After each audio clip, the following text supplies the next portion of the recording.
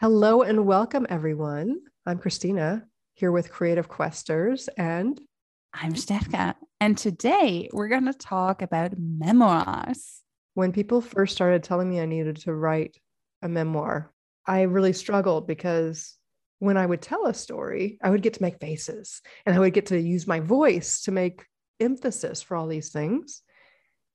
But then when I first started writing, it was like, and then I said this, and then he said this, and it was boring. But I did find that I just needed to keep practicing, and it did get funny. Do you find that is the trickiest part with memoir? That like you're telling a real story. Things have happened, but you need to retell them in a way that make them cohesive in book form. That is not the hardest part. Okay. What's the hardest part? Structure might be the hardest part, which is something you were going to ask me about later, and I don't really want to talk about because it's scary. I feel like we're getting ahead of ourselves here. We haven't even said what a memoir is. You know what? We're like already in the middle of this conversation, but I think we need to roll this back a little and start at the beginning. When we decided to do this memoir episode, the first thing that happened to me while trying to figure out which questions I wanted to ask and what I wanted to know about memoirs from you, I realized that in my head, I used memoir and autobiography synonymously. It's very common for people to think that autobiographies and memoirs are the same thing, but they are not. There is definitely a lot of overlap. They are both true stories written about a person by the person. And the difference is that autobiography covers an entire life. It's typically written just by famous people or people who've had really extraordinary things in their lives, whereas a memoir is a piece of a life or a theme from a life, and it's written by normal people. You might see like a famous person might say, these are my memoirs as well, because one of the things about memoir is you can write more than one. There's different aspects of your life that you can focus on. As a normal person, not everything in your life is amazing. You're not that important. Not that important. Then you also have a biography. A biography is written about a person by someone else. And you also do see some memoirs where the author is actually writing about someone in their family, or it might be a combined memoir. Like right now in the Memoir Mentors group, we are reading a book for the book club called Confessions of a Fairy's Daughter, which is such a well-written book. It's about her father being gay and growing up with a gay father and not knowing he was gay at first and the path towards him coming out. And the first part is her telling her side of the story. And then the next part is her telling his side of the story. Wow. Yeah. That's super interesting. Let's actually backtrack a little here. I think we might have talked about the Memoir Mentors before, but could you tell us again about this group and what it is and what you actually do? Because I feel like this might need to be part of this episode right here for everyone who's just listening to this one single episode. Sure. So Memoir Mentors it's a group that I started on Meetup. COVID was happening. I was stuck in England and I was attending meetups all over the world. It was the only thing that was getting me through. I was going to meetups like 4 a day sometimes. And I was meeting a lot of memoirists. And when people were talking about what they're writing, as they would say, oh, I'm writing a memoir, or if there was ever any time where they were sharing something about their memoir, there was some kind of shame and anxiety, definitely in groups where we were reading out loud. People felt strange sharing in a group of people who are writing fiction or who are writing poetry or something. It's a completely different thing. And I just got this idea. I thought, wouldn't it be great if there was a group of us where we are all memoirists and we all know this is a safe space to come and share your story, to work together, to inspire each other. We meet once a week and we have a really great group of people who are all working on their memoirs. We have a book club every 6 weeks, and sometimes we have author Q&A and workshops and things like that. I got to meet a good few of these people, of course, and you have such cool people in that group. And every memoir writer from that space that I got to talk to, they've led such interesting lives, or maybe they're just very able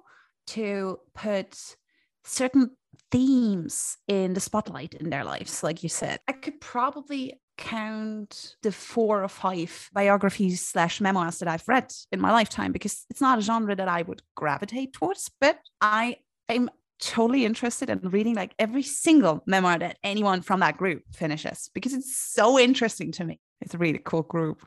It is. And I never used to read memoir until I started writing one.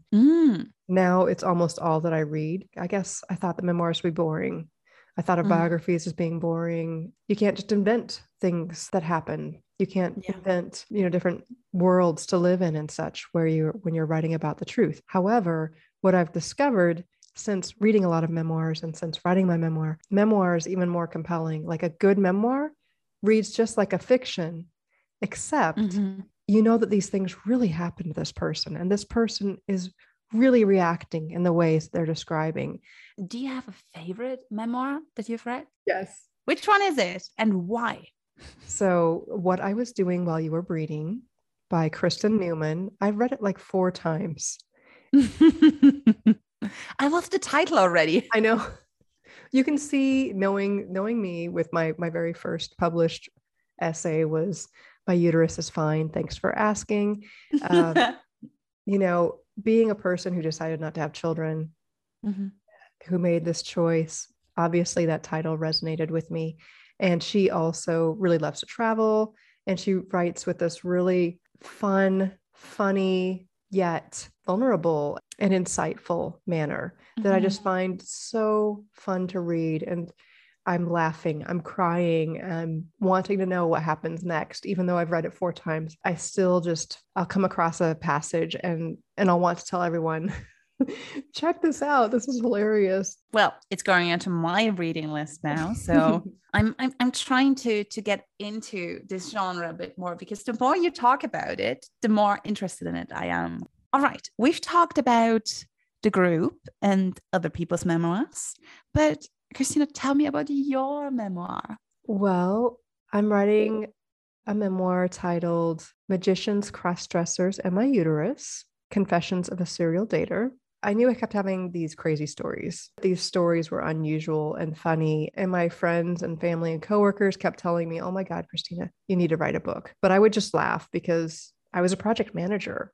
I mean, I knew that I wrote well in college. I could do a good term paper, but that was the extent of my writing. So I never really took them seriously until I went on 2 dates in 2 weeks with 2 different guys named Kevin, who both said, "I look good in a dress." Not me. They told me that they looked good in a dress. What are the chances? What are the chances? And that was my moment where I was like, oh, fuck. I guess I do have to write a book. The universe has just handed me a sign. I cannot make this shit up. Yes.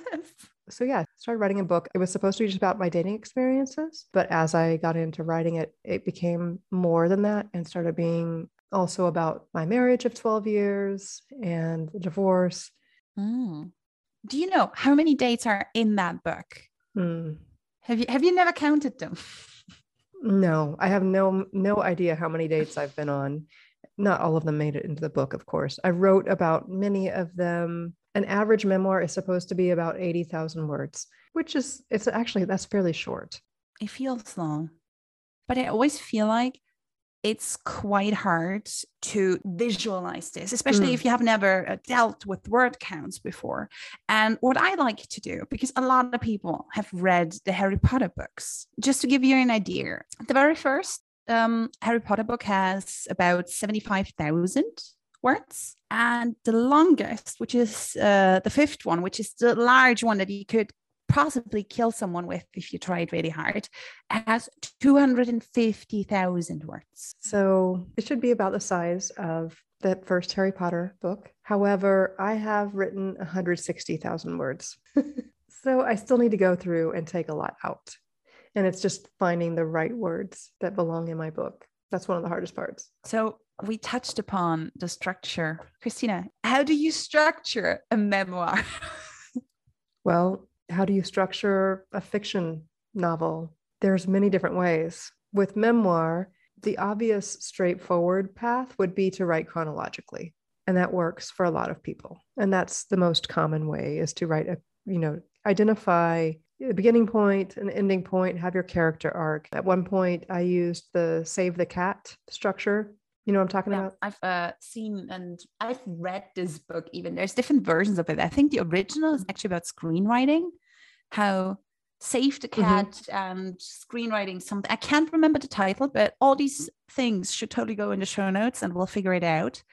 And there's also one specifically for books. I use this and it breaks up a book into like setting the scene, raising the stakes, identifying your climax, and then having like the bad guys close in. You know, it's a very formulaic method of structuring, which you'll find many movies do use this format. And it also works for memoir. That was one path that I was going to use, but I was really struggling because all of these dates were so individual, where a lot of them, spoiler alert, I didn't go on more than a couple dates with most of them.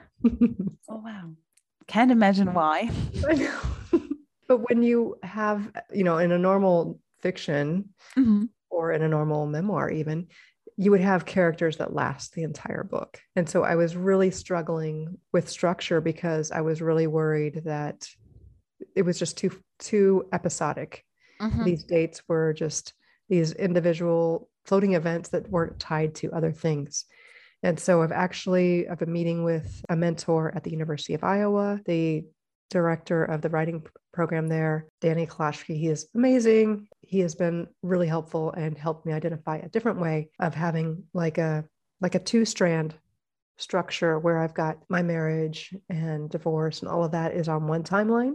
And then I've got another timeline that's coming in above, which has the dates and things that have happened in my life since then, to kind of act as a mirror or a contrast to my primary storyline. Yeah. And to kind of tie it all together, because you have like the longer overarching story and then the little episodic little moments of confusion and oddities and all of that. Yeah. That's so cool. Yeah. So there's many different ways. Diana Radovan recently published her memoir. She's someone who we know here in Munich. And she wrote this beautiful memoir that's kind of in a hybrid style is what she called it. I can't really say exactly what that means, except that there are elements that were chronological, but there would be poetry. There would be a section that would just be a list of things that really worked for her. And I really, really enjoyed her memoir. I've read some others that were in this kind of experimental structure as well. And for that to work, you have to have a really beautiful writing style. Yeah. You know, one of the biographies is it a biography, I wonder, that I actually read is Michelle Obama's book. That's an autobiography. That counts. Okay, because I was wondering, because it starts, if I remember correct. Oh, wait, no, actually it has her youth in it. I was just like so impressed with the latter bits. She has this amazing way of telling this extraordinary life story, which, wow, just like mind blown by that one. Such a good book. And I think she does actually call it a memoir. It could be, I just said it was an autobiography because it does cover the entire span of her life so far. And because she's a famous person. Yeah, she definitely is. And the thing I'm always wondering, well, like you tell me about these dating stories and that you're going to write them. And I'm wondering, how is it hard to write about real people? Like, in the sense, are they ever going to talk to you again? Is this forever over now that you've written down their misdeeds and all these events? That is one of the biggest fears that memoirists have, is how do you write about other people without them suing you, basically, or hating you, you know? So it is definitely a fear to write about other people. And what I tell any memoirist, when you're writing, you just need to write down your story. This is your version of the truth. This is your version of events. And you can guarantee that no two people are going to ever have the same recollection of what has happened. Yeah. And when you're writing, you need to not worry about what somebody else is going to think. Yeah. And just get the story down. When the book is ready to go, that's the point when you can really start worrying. Maybe it's also a little bit the fact that if people wanted you to write warmly about them, they should have behaved better. Oh, there's actually a quote about that. Yes. That was. There is? Oh, yes. I was wondering if I had read something like this before. Is it Anne Lamott or is it Mary Carr that said, if people wanted me to write nice things about them, they should have treated me better, or something like this. Yeah. Yeah. And that is definitely one attitude to take. Something that Mary Carr actually recommended. Mary Carr wrote The Liars Club, among other memoirs, and she wrote The Art of Memoir. And she recommends that before you publish your book, you've finished it, you've written your story, you question, is this person's story important enough to my own story that it be included? You can go ahead and write about it. And if it does, go to them if you're still in contact with them and you still want to maintain a friendship with them and say, here's what I've written about you. Please read it, realize this is my version of events. Let me know if it's okay, if you have anything that you need to change. And I will be changing the characters' names. What would you like your character's name to be? And to let them have some kind of agency in that, then it can help offset problems with slap in the face. Yeah. Well, and we're not always writing about bad things. Yeah, no, it's just, I think that most people perceive themselves differently than they are perceived from the outside. Like even if it's just different than you think you're coming across, right, that can still be a bit of a slap to the face, even if it's not written in a bad way. But that's so interesting too. Do you usually, is that a common practice to rename the people you write about? It is common. Not everyone does it. And usually at the beginning of the book, in the prologue or the author's notes, the author will typically say, I've changed all of the characters' names except for mine, my mom's, my brother's, or something like that. Or sometimes they change those as well. Or they say, I've left everything as is. But I really find it interesting in those author's notes, how they choose to, almost all of them will choose to say, this is my version of the truth. Everyone has their own story. And please realize that this is my story. This is my truth. Yeah. I like that way of framing it too, because naturally that's true. It's just, that's the thing about it. Like you write your version and your view towards things. And I think it can lead to super interesting conversations, even if you have people in there and you give them like the piece you've written and let them read it. And that could lead to conversations like, oh, that's not what happened at all. Like, at least that's not how I see it at all. And that's, I wrote a piece that was about some events that happened when I was a child. And I was writing it the way that I remembered it. I sent it to my relative and I said, I thought you might like to read this since you're in it.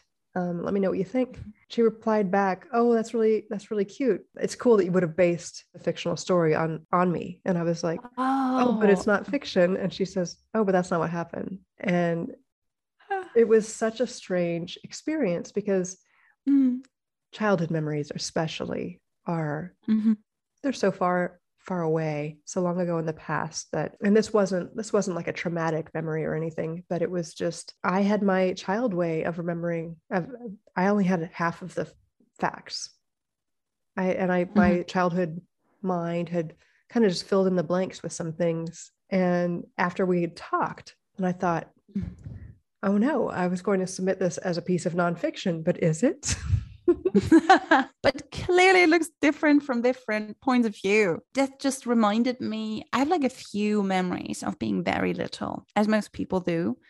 And I have this one specific memory that I was entirely certain of that it's a memory and not something someone told me, because this happens too. Like people tell you what happened afterwards and then you just integrate it into your knowledge. And because you keep retelling it to yourself, the same way when you're like telling a story and you keep kind of fleshing it out and retelling it a bit differently to make it more fun, you change it. And that was true for a lot of stories in my head, but like that specific story, I was so sure that one time I told my mom about this, and it's like more like a snippet, like a moment that I remember. And she's like, oh, really? Did that happen? So either it just wasn't that important to her because it really was something very small in the small bit of conversation that we had, or I'm misremembering, which is also interesting. Memory can be tricky. Memory is so tricky. I read in one of my favorite books on the craft of memoir. I really hate the title of it. It's called Fast Track Your Memoir in 45 Days, I think, by Rachel Herron. Ooh. Don't really care for the title, but I love the book. It's one of my very favorites on writing memoir. But she talks about memory, and she said that it's as if our memories are, and this has been based on some scientific studies, that if you think about your memories as being like in a file cabinet in your brain, every time you access it, you reach into your brain, you go through the folders and you find the file you want, you take it out, you open that folder, you recite it, and then before you put it back in, you change something, and then you put it back in. And the next time you open it up, that thing you changed is there. And you think that this is how it happened. That's the truth. Which is a real big dilemma when you're writing memoir, knowing that you could be misremembering things, and you want to be true to the people that are in your story, but ultimately you need to be true to yourself. And this is your version of the story. And I really like that. Is there one thing we haven't, or something we haven't touched upon yet, and that you think is really important about memoir writing, or maybe a tip you can give to everyone out there who is thinking about writing their memoirs and just hasn't started yet? As far as how to go about writing your memoir, like I started writing just scribbling down notes and coming back to them later and going, what? Oh yes, I remember a story about this. Yeah. Some of these notes, I thought, this comes back to memory, I would be sitting on these dates and be thinking, oh my God, this is amazing. I could never make this up. And surely I'll never forget this because this is just too weird. But then I would get home and I would scribble some notes, and I waited too long to come back to them, and the memory has faded. So I think it is really important. It's really good to keep a journal.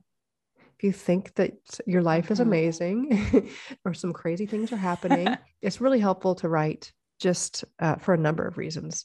I found that once I started writing my memoir, before I knew anything about writing, before I really knew what I was doing, still just the process of knowing that I was writing a memoir and just writing in my journal, it did something to give me more agency in my own story and to really frame the way that I looked at my life. And so whereas I might have been getting really depressed that I was going on all these terrible dates and that I hadn't met someone, I could go on a really terrible date. And then instead of being like, oh no, not again, I would be like, oh, well, this will be good for the book. It's good.